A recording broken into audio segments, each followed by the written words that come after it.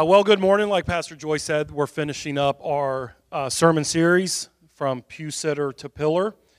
And just a little recap, kind of what as I was putting this together, some things that I had remembered over the last several weeks.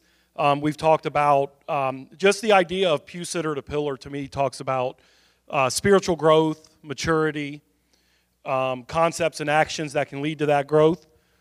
We talked about stepping out beyond the pew, beyond a posture of sitting and receiving in the church and putting your faith into action and actually beginning to give what God has given you instead of just sitting and receiving. We talked about sowing spiritual seeds. Pastor Josh 2 weeks ago gave the parable of the sower and the soil of the heart and what the different soils represent.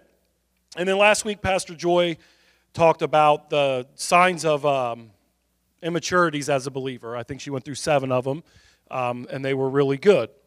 And I will, one last time, give the definition of what a pillar is. Before we do, though, I'd like to pray real quick. Father God, we thank you, Lord, for this morning. God, we thank you for your presence during worship. God, we thank you just for the breaking of bread and just the communion. God, I pray that just the reality of what that means, God, that your Spirit would minister that to our hearts. That's a very important thing, God. You took time the night before you died to make it a point to give that to us, God. So I pray that your Spirit would just open up what that truly means, God. I pray that you would just speak your word this morning, God. We need you, Lord. It's your word that changes our hearts, God. It's your Spirit that ministers truth to us, God. And I pray that your word would accomplish what it is sent out to do, as we know it will. In Jesus' name, amen. A pillar is defined as a tall vertical structure of stone, wood, metal used as a support for a building or as an ornament or monument. Spiritually speaking, a pillar would be in the church a solid man or woman of God who supports the body. I don't know if anybody comes to mind when you think of what a pillar is. I have a few men and women that I've met throughout my walk with God that just really stand out to me as pillars, and I think they're just solid. And you know them when you meet them. They're just unshakable, immovable, solid men and women of God. Their faith is firm. They're just solid. That's the word that comes to mind. So when praying and preparing for this sermon, God just kind of brought it to my mind that to have a solid pillar, you have to have a solid foundation for that pillar to stand on. So I'm going to talk this morning just about laying the foundation and what I feel God wants His church to build, the foundation of the church and of the pillars men and women of God upon.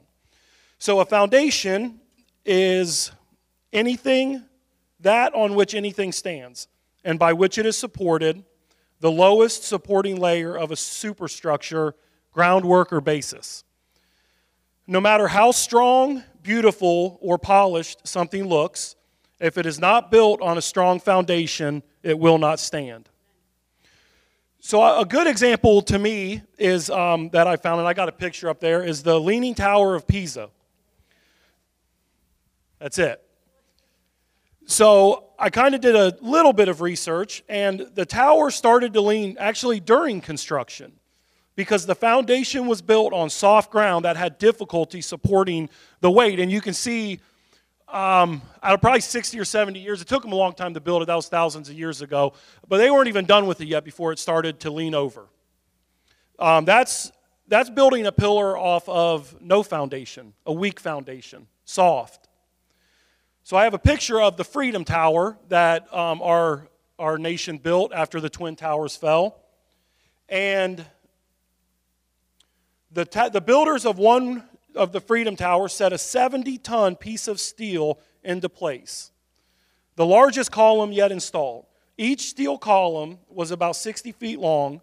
The columns at the bottom of the tower's foundations were about 35 feet long.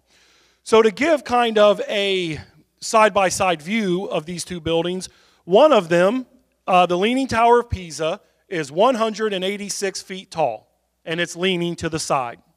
The Freedom Tower is 1,792 feet tall, and it is solid, and it's not going anywhere. And I don't have this up there, but I also looked, because that's a new building, so I went back and I looked at the Empire State Building when it was built, the tallest structure in the world, 1,454 feet, and it was built in 1930. We were in New York in December and went to the top of it. It's an 80-year-old building, solid, 1,500 feet in the air. Its foundation, it is built on a solid foundation. So what I believe, I'll get to that. All right, so Jesus said in Luke chapter 6, that says 7, but it's actually 6, 46 through 49. Everyone who comes to me and hears my words and does them, I will show you what he is like. He is like a man building a house who dug deep and laid the foundation on the rock. When a flood arose, the stream broke against that house and could not shake it, because it had been built well. But the one who hears and does not do them is like a man who built a house on the ground without a foundation. When the stream broke against it, immediately it fell, and the ruin of that house was great. So the purpose of that little parable Jesus gave is him saying that he is the foundation upon which we are to build. Jesus is the rock, the solid rock that we are to build our lives upon, is Jesus.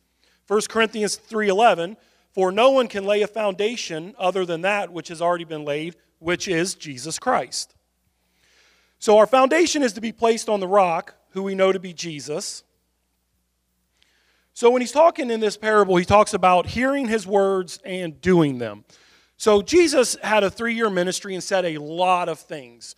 So in praying on what exactly we want to focus on this morning as Jesus' words to hear and then do, I just feel like God put love. He put love on my heart.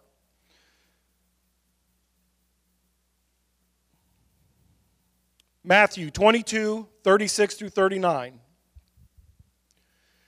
The Pharisees at this point, if you read through the New Testament, you know that they were constantly trying to trip Jesus up, and they were asking him questions, just coming after him. He came after the Pharisees for their hypocrisy and their religious spirit and their legalism and all those things, and they obviously threatened, would come back at him. So they asked him a question, Teacher, which is the greatest commandment in the law? So he said to them, you shall love the Lord your God with all of your heart, with all of your soul, and with all of your mind. This is the great and first commandment. And the second is like it. You shall love your neighbor as yourself. On these 2 commandments depend all of the law and all of the prophets. So Jesus, being God in the flesh, God on earth, was asked a point-blank question, what is the greatest commandment that you have given us? And his answer is love. Love me with everything you have, and then love people. Love God and love people. That's the greatest commandment. That's the greatest thing that we can aspire to. That is what we are to as we seek to mature in the Lord, as we seek to grow in the Lord, if you desire, if this is a desire of yours as you sat through these messages, to become a pillar in the kingdom of God, you have to build it on love. And we'll get through some of the things that kind of, I would say, prove that in Scripture. John 13, 34 and 35, this is shortly before Jesus' crucifixion. John chapter 13, 14, 15, and 16 are all really powerful chapters in the Bible. They're Jesus, that's just the heart of God. If you really want to see the heart of God, read those 4 chapters.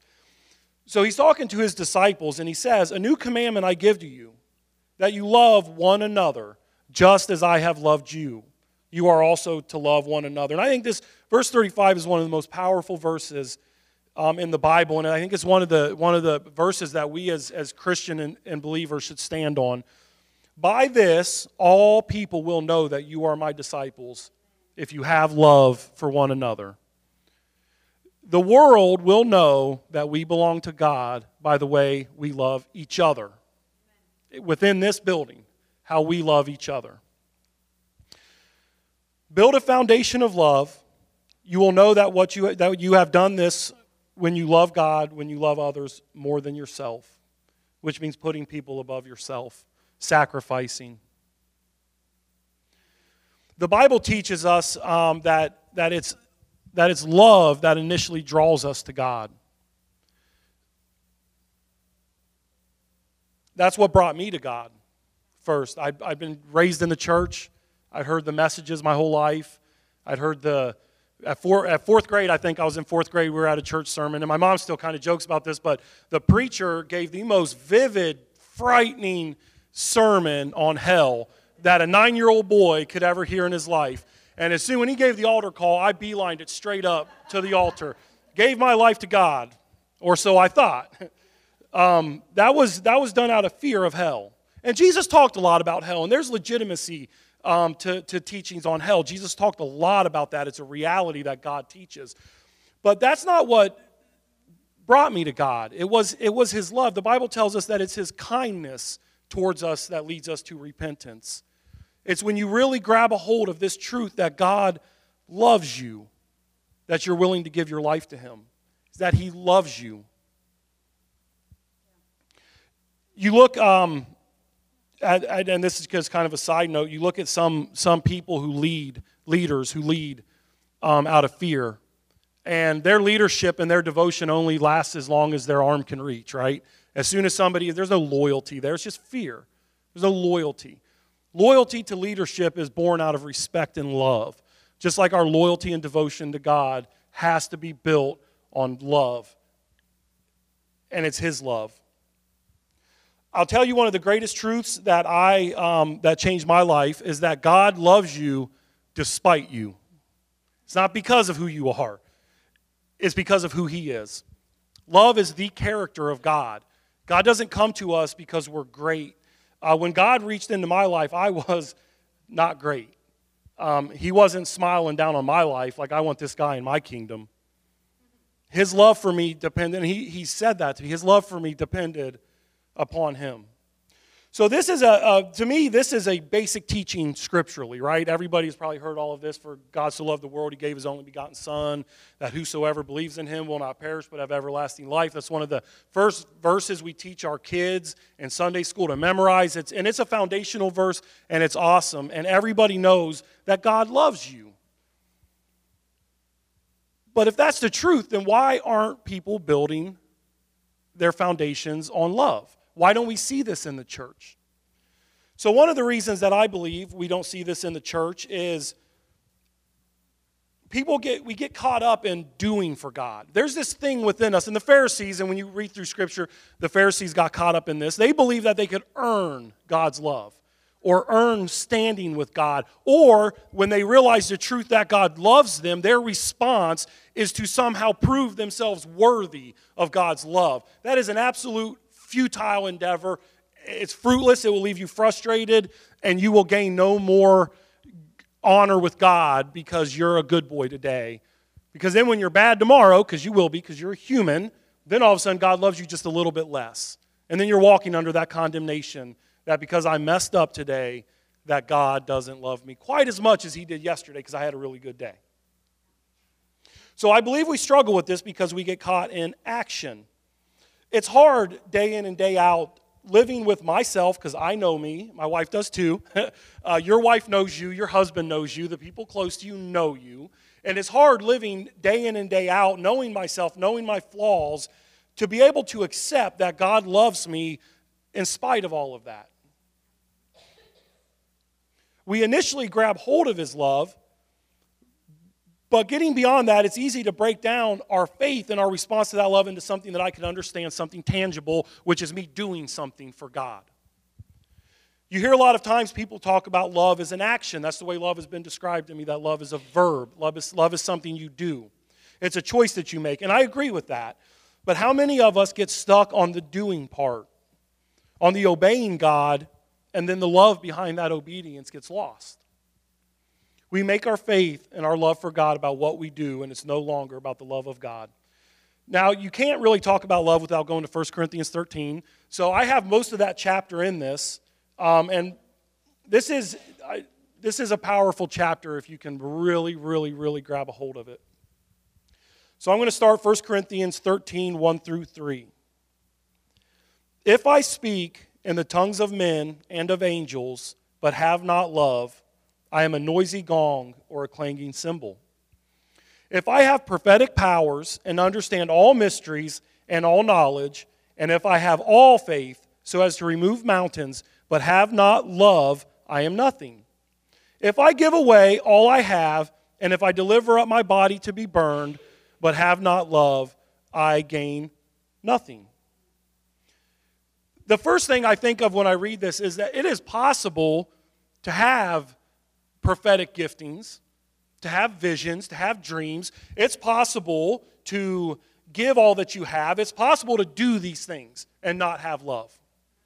Or else Paul wouldn't even be saying this. It would be pointless to say it, right? So there's a reason that he's saying this to people, because you have a lot of doing, but there's no love to back it up. And he tells us that you can do all of it and it's just noise. It literally means nothing. In Matthew 7, 21 through 23, this is a hard verse. These are hard verses right here. Jesus talking to his followers. Not everyone who says to me, Lord, Lord, will enter into the kingdom of heaven, but the one who does the will of my Father who is in heaven. Remember, this is the same Jesus when they asked him, what's the greatest commandment? He said to love God and to love people. That's the will of God in our lives. On that day, many will say to me, Lord, Lord, did we not prophesy in your name? Didn't we cast out demons in your name? Didn't we do mighty works in your name? And then he will declare to them, I never knew you. Depart from me, you workers of lawlessness. If I speak in the tongues of men and angels but have not love, I am nothing. If I have prophetic powers and understand all mysteries. Obedience is a reality in the kingdom of God. Jesus says, why do you say you love me but you don't obey me? Right? But that obedience doesn't earn the love. The obedience to God is born out of love. It's a reaction to our love for God. In this passage in Matthew, Jesus is speaking to those who are doing and have dedicated their lives to him.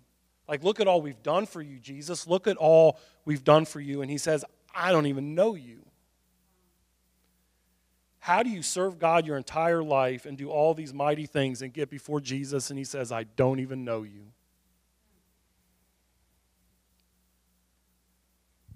1 John 4:7, dear friends, let us love one another, for love comes from God. Everyone who loves has been born of God and knows God. Anyone who does not love does not know God, because God is love. So in the second part of that passage, it says it's talking to those who come to Jesus, the first passage I read, about building your house on the solid rock. You come to Jesus, you hear his words, and then you do them. Jesus is telling us that it doesn't matter how much good stuff you do for God. If it's not based out of a love for God, then it's meaningless and it's pointless. You can't do all of this stuff without first accepting God's love for you. And that's more what I want this morning if we walk out of here with anything. It is that God loves us. That he loves us. And it's not because of who we are or what we've done. You can't earn it. He just loves you because of who he is. That's his character. That's who he is. We never got the last name for this guy, Jerry. I have a quote from a guy named Jerry. I forgot his last name. He says, God bless Jerry. God's unfailing love for us is an objective fact affirmed over and over in the Scriptures. It is true whether we believe it or not. Our doubts do not destroy it. Our faith does not create it. It originates in the very nature of God, who is love, and it flows to us through our union with his beloved Son. Jerry. Oh, it's up there. Jerry Bridges.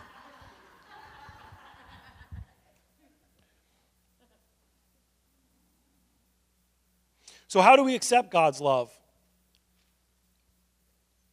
It's faith, right? It's faith. It comes to mind that God says to come to God, you have to have faith like a child, right? And you look at how a child acts or receives love. A child has no problem receiving love. Parents, I don't have a child, but I watch people with their kids. but they'll receive love. We'll talk a little bit later about that. Carefully, right, babe?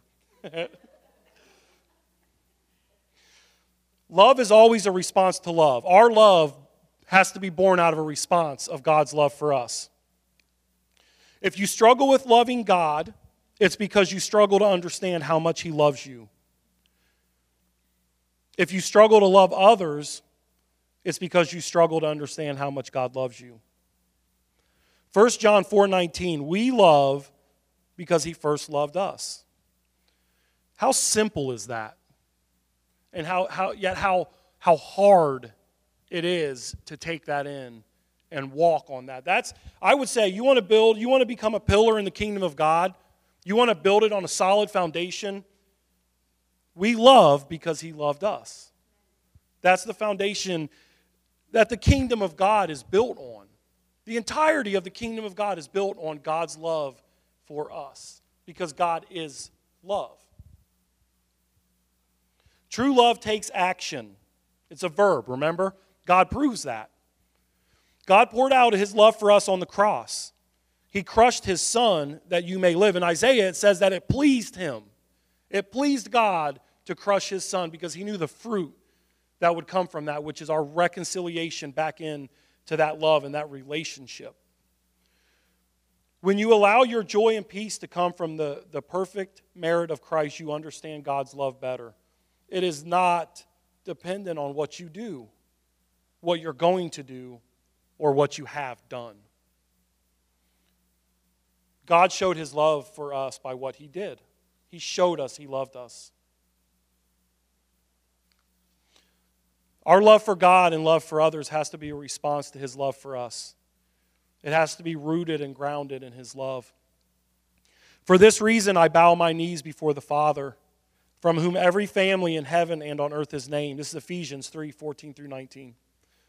Verse 16, that according to the riches of His glory, He may grant you to be strengthened with power through His Spirit in your inner being, so that Christ may dwell in your hearts through faith, that you, being rooted and grounded in love, may have the strength to comprehend with all the saints what is the breadth and length and height and depth, and to know the love of Christ that surpasses knowledge, that you may be filled with all the fullness of God.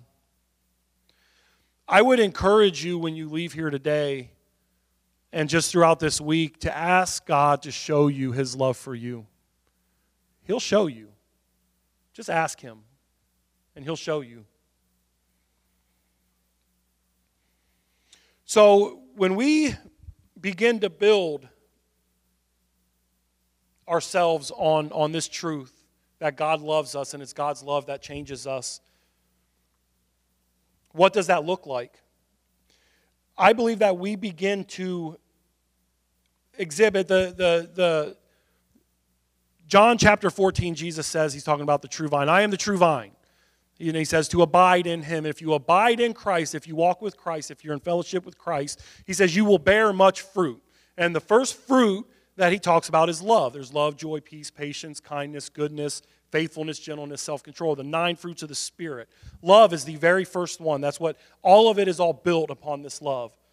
So 1 Corinthians, as we continue through 1 Corinthians 13, it says what love looks like. And most people have read all of this, but I want you to just really ask yourself, the day you came to Christ, if you're a follower of Christ, has this grown in you? Is this growing in you? Love is patient and kind. Love does not envy or boast. It is not arrogant or rude. It does not insist on its own way. It is not irritable or resentful. It does not rejoice at wrongdoing, but rejoices with the truth. Love bears all things, believes all things, hopes all things, endures all things. And then it goes on into verse 8, but I want to stop for a second and ask just what is it about the love that separates it from everything else in God's character and that we see in the Bible? And I believe that it's because love never ends. And that's verse 8 starts with that. Love never ends. It is eternal.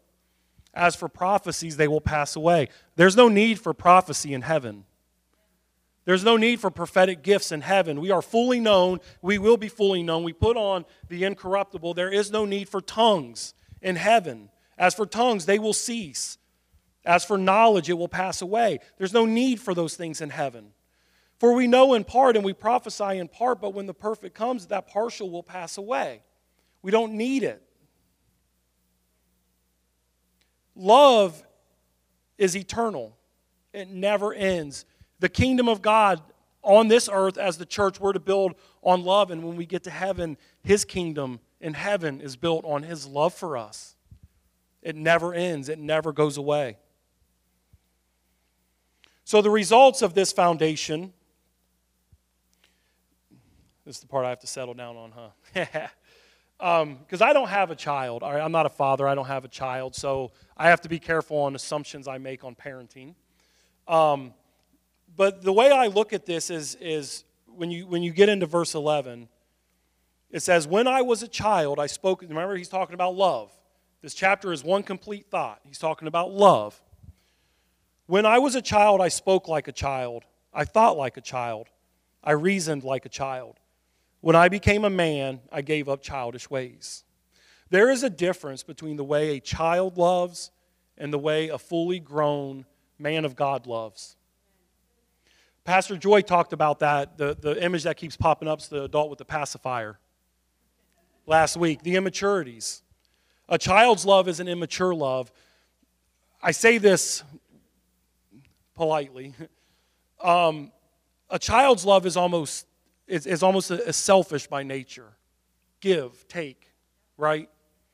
The selfish nature of a child's love, it's more about taking than it is giving. When we come to Christ and we get planted in a church, when we come to church, it's about getting. It's about getting. What can you do for me? Instead of giving. A good example I have of this is Pastor Steve Soto in South Toledo. Steve's very prophetic, and he gets visions and words all of the time. And I know this, he's never said this, but I can only assume that he gets tired of people like me who are constantly coming to him. So what's God saying about me this week, Steve? So he entertains it for a little bit when you first come to Christ, right? And I'm sure as pastors, you guys have been pastors for a long time, you entertain that for a little bit. I'll pour into you. But then the day comes when you go to them, and he's like, why don't you ask? Right? Why don't you go to God? Like, he'll tell you just like he'll tell me. Why do we keep going to people to get? And then I remember another time I asked him, I was in the back, and I did sound when I was there. And he did sound, and he kind of showed me how to do it and everything. And I was asking him one morning, do you feel like you miss anything in worship? Because you're doing stuff, right? And you're not really in the Spirit, and everybody else is in the Spirit and praising, and I'm back there trying to do stuff. So I asked him, don't you miss it? And he was like, Jonas, if I come here only to get, if you come here only to get, then you're missing it. He said, I get all week at home in my time with God, and I come here and I give and give and give. And to me, that's what a pillar does in the kingdom of God. They give. They get. You have to get. You have to get filled by God. But if you've been walking, and I know Pastor Joy said this, if you've been walking with God for decades and you're still coming just to get and get and get. When I was a child, I spoke like a child. I acted like a child. But when I became a man, I gave up childish ways. For some of us, and this is myself included, that's why this was challenging for me, because I fall into some of these categories. Like, there's areas that I need to grow in and I need to mature in. And this is one of them. We shouldn't be acting like kids anymore. We shouldn't be loving each other like children. We should be loving like men and women of God. The more you grow, there becomes an outpouring of love, and it becomes a true action of giving. And then verse 13 says, so now faith, hope, and love abide, these three, but the greatest is love. St. Augustine says, to fall in love with God is the greatest romance. To seek Him is the greatest adventure. To find Him is the greatest human achievement. That's so awesome. God showed us His love by sending Jesus. If you want to see God's love, I heard a pastor say this one time, that Jesus Christ was God's, is a three-dimensional, tangible, physical manifestation of God's heart. If you want to know who God is, look at the life of Jesus. Romans 5, 7, and 8. This is the life of Jesus. For one will scarcely die for a righteous person, though perhaps for a good person one would dare even to die. But God shows his love for us in that while we were still sinners, Christ died for us.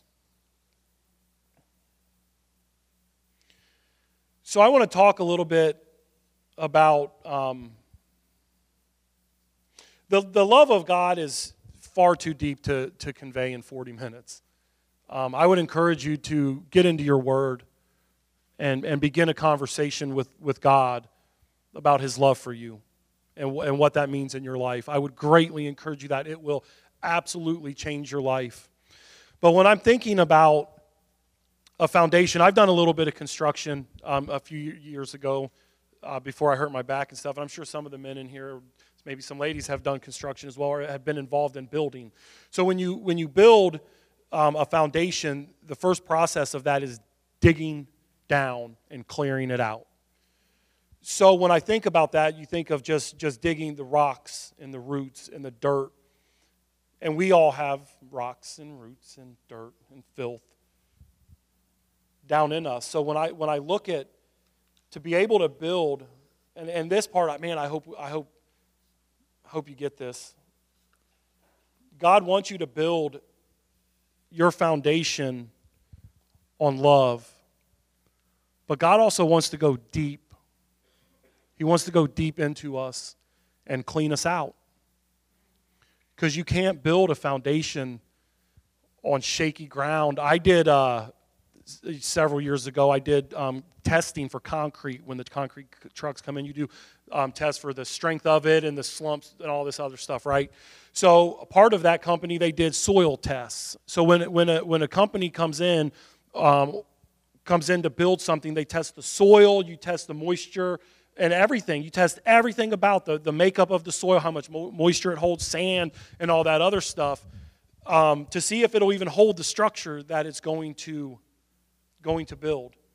And that's what this puts me in mind of. And just when Pastor Josh was talking about the soils of our heart, and is it good soil? Do you have good soil for God to build on? Are you accepting his love for him to build off of that foundation of love? When I came to God, I've told you, when I spoke last time, I talked a little bit about kind of my life, and I'll share a little bit more of when I actually gave my life to God. I grew up around the church. My mom and dad took us to church, and they read the Bible to us, and I've known God my whole life, and I felt God speak to me at a young age. I had my I don't want to go to hell experience when I was 9 years old, and I lived a very, very sinful, drug-filled, partying, decadent life for years. I started at a very young age. I was broken around 11, 12 years old, and I just threw myself into this life of sin.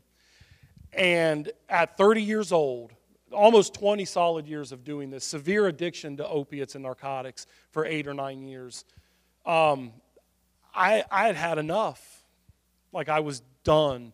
And when I say this, I mean it, that I was literally, it's hard to picture now because God's done so much in my life, but I was literally, I believe, going to die. Like, I was not going to make it, and I didn't care. And, sorry, I was in my brother's basement. I was living with my brother. I didn't have anywhere else to live. And I was detoxing off of pain pills. I won't get into too much. I was doing a lot of stuff. But so I was detoxing, and I was praying, and I was crying out to God. And there was a moment, and I'll never forget this. This shifted eternity for me. My mom had asked me one time, Jonas, when did you become saved? And I said, I've always known God. Like, I thought I was saved. Like, I've always known God, Mom, since I was a small child. Don't you remember me saying, Mom, God told me I was going to be this and that when I was like 3 and 4 years old. And she was like, honey, it doesn't work that way. Like, there has to be a moment when Jesus called your name and you said, okay, I'll follow you. She said, you need that moment, and I hadn't had it yet. But it happened about 5 years ago, right around this time. It was in the summer, and I was living in my brother's basement, and I remember there was about 4 or 5 days in a row. I was detoxing really, really bad, and I was really sick and just cramping up and sweating, and you get real vulnerable, and it's a very vile feeling to come, if anybody in here has ever done it, to come off of this stuff. And it was by choice. Like, God, I don't want to do this anymore. I'm going to die. And I remember, and I was literally face down on the floor in the basement on tile, and I was crying, pouring, and just crying to God, save me. And he broke in through all of that, and he said, I love you. Like, just shut up. I love you. And he told me on the floor in my brother's basement, coming out of 2 decades of drug abuse and sin, detoxing off of narcotics, snotty, sweaty, disgusting, and said to me, and I heard the Holy Spirit say this to me, there's literally nothing you can do to make me love you any more or any less than I love you right now. Today, I've been serving God for about 4 years or so after Teen Challenge, 3.5, 4 years. God doesn't love me more today standing in front of you, obeying and teaching His Word, than He loved me laying in that basement detoxing off of drugs, or even years before that, leading up to all of that, when I was in the midst of my drug abuse and I didn't even care. Like, I didn't even care. He doesn't love me more today. There's nothing we can do to earn it. And then God lifted me up, and He brought me up to Toledo and introduced me to Pastors Josh and Joy, who poured into me and loved on me, and my mother-in-law and my wife and her family. And I went to Teen Challenge because I just couldn't stop. Even that moment, that love I knew that God had for me, how it shifted me, and I heard God say, and I said to God that night, what do you want me to do? And He said, I want you to get up on your feet like a man, and I want you to follow after me. And I said, okay. And a year later, I still couldn't control that. And God opened up the door for me to go to Western Michigan Teen Challenge. And what God did for me there is what I'm talking about now, which is digging deep and clearing out the filth so that you can even build a foundation. You can't build a foundation on the filth of your past. God has to clean it up. And His blood covers it. But we know that yes, God forgives, but what that did to me, it changed me as a man. It twisted up my thinking. It twisted up the way that I was treating people and the way that I my thought process was way out of whack. Even though I was serving God, I was twisted up inside. The way I thought, the way I behaved, all of it was just out of order. And God had to dig. And He had to dig deep. And He spent 13 months in Western Michigan Teen Challenge digging and cleaning and digging and cleaning. So God brought me Jeremiah chapter 18, 1 through 7. Most people know this. The word of the Lord, the word that came to Jeremiah from the Lord. Arise and go down to the potter's house, and I will let you hear my words. So I went down to the potter's house, and there he was working at his wheel. The vessel he was making of clay was spoiled in the potter's hand, and he reworked it into another vessel as it seemed good to the potter to do. Then the word of the Lord came to me. He said, O house of Israel, can I not do with you as the potter has done, declares the Lord? Behold, like the clay in the potter's hands, so are you in my hand, O house of Israel. And I think that's what the question that God wants to ask each one of us this morning is, are you willing to let God put His hand to you and do that work? There was a moment when I was up there, when I was praying at the altar. I'd been up there like 9 months. I'd been making mistakes, still me. And I remember praying, and I said, God, I thought I would be further along than this. Right? I thought I'm still doing this. What's going on? And He said to me, He said, if I wanted you further along, you would be further along. I know how to press you. I know how to stretch you. I know what I'm doing. He told me, I heard God say this. He said, I have been doing this for thousands and hundreds of thousands of people for thousands of years. I know what I'm doing. We have to trust that God knows what He's doing. First, you have to be willing to let God put His hand to you. to let the Holy Spirit come inside of you. And then you have to trust that God knows what He's doing, because there's going to be times where you're like, what is this? Right? When I went up there, I did genuinely, I thought, all right, God, like this is what we're going to work on. It is not at all where He started. He started in areas that I didn't even, it wasn't even on my radar that this was an issue. But God knows where the roots are. God knows where to pluck that out. We look at the manifestation of the root of what's going on. The Holy Spirit wants to get down into the root of what's going on inside of us. And we have to trust Him. We have to accept His love. We have to allow Him into our lives to work. And then we have to trust the process that He knows what He's doing. He knows who He wants you to become, and He knows how to get you there if you would just trust Him. If I could have everybody stand up, if you would.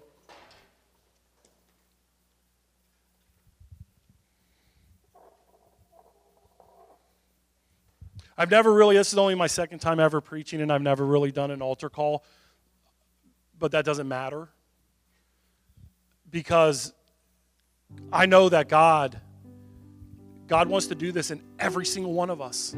There's not a single person in this room that God does not want to do this work in. Even if He's been doing it for 50 years, there's still more. There's always more. There's always deeper. God, there is no, we have all of eternity to try to get a hold of the depth of God. And we'll probably spend all of eternity still not reaching the depth of God. So I know every single person in here can have this and receive this. So I would just wonder if there's anybody really that just wants a special prayer. If you've never begun this process, if you're struggling with accepting the love of God, to just come up for prayer. Like this is about God. This is about God's love for you. This is your soul. This is your life and your future. Nothing else matters. Kick every thought out of your head. The question at the beginning of this sermon series is, do you want to be a pillar in the kingdom of God? Is that a desire of your heart to be a pillar in the kingdom of God? Are you willing to let God lay a solid foundation for you to become a pillar? There are men and women here that would love to pray with you.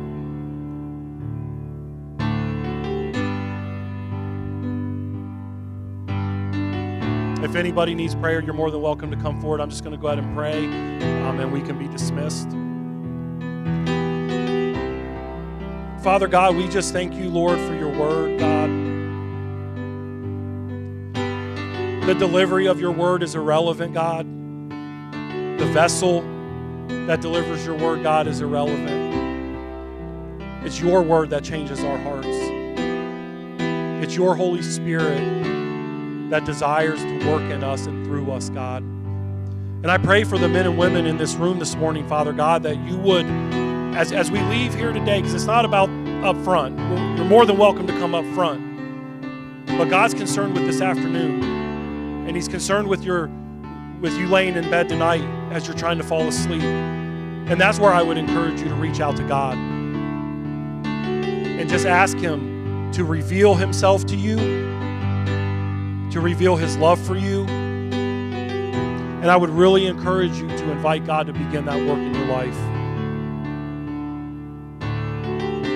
Amen.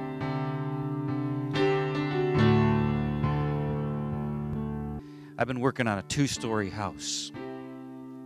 And there's a portion of this house that is sagging. And so I was in the basement and I tried some hydraulic jacks. They couldn't do it. I tried a screw jack, but I couldn't get enough force to budge this wall. Then I bought one of those round steel posts, that you can adjust in a basement. And I bought the heaviest duty one that I could get, a strong pillar, to try to straighten up a heavy weight, a structure, to make this home a better home, a house a better home. And I cranked on that thing, and I cranked on it. And it got tighter and harder to move it. I moved it a little bit, spent so much effort in trying to get this house to where it needs to be. Try to establish this house the way it was designed, the way it was supposed to be, and all my efforts were failing. And I'm beginning to see I'm getting some progress. It gets tighter and tighter. And you know, when you're taking a 2-story house and you're raising it up and you're in the basement, there's a little bit of fear that takes place in your life. And all of a sudden, I hear a noise that'll scare the daylights out of you because something broke. Something gave way, and that house came down. In that basement is a slab of concrete, a lot of concrete. But it's only probably about 4 inches thick. And where that pillar was sitting, it broke the concrete right around that little area. There was a lot of concrete there, but the concrete didn't go deep enough. If love doesn't go deep enough, doesn't matter how strong the pillar is. That big project that you're trying to move, you're trying to change in your life without a strong foundation of love, it won't support it. And you'll be frustrated. You can try the hydraulic jack.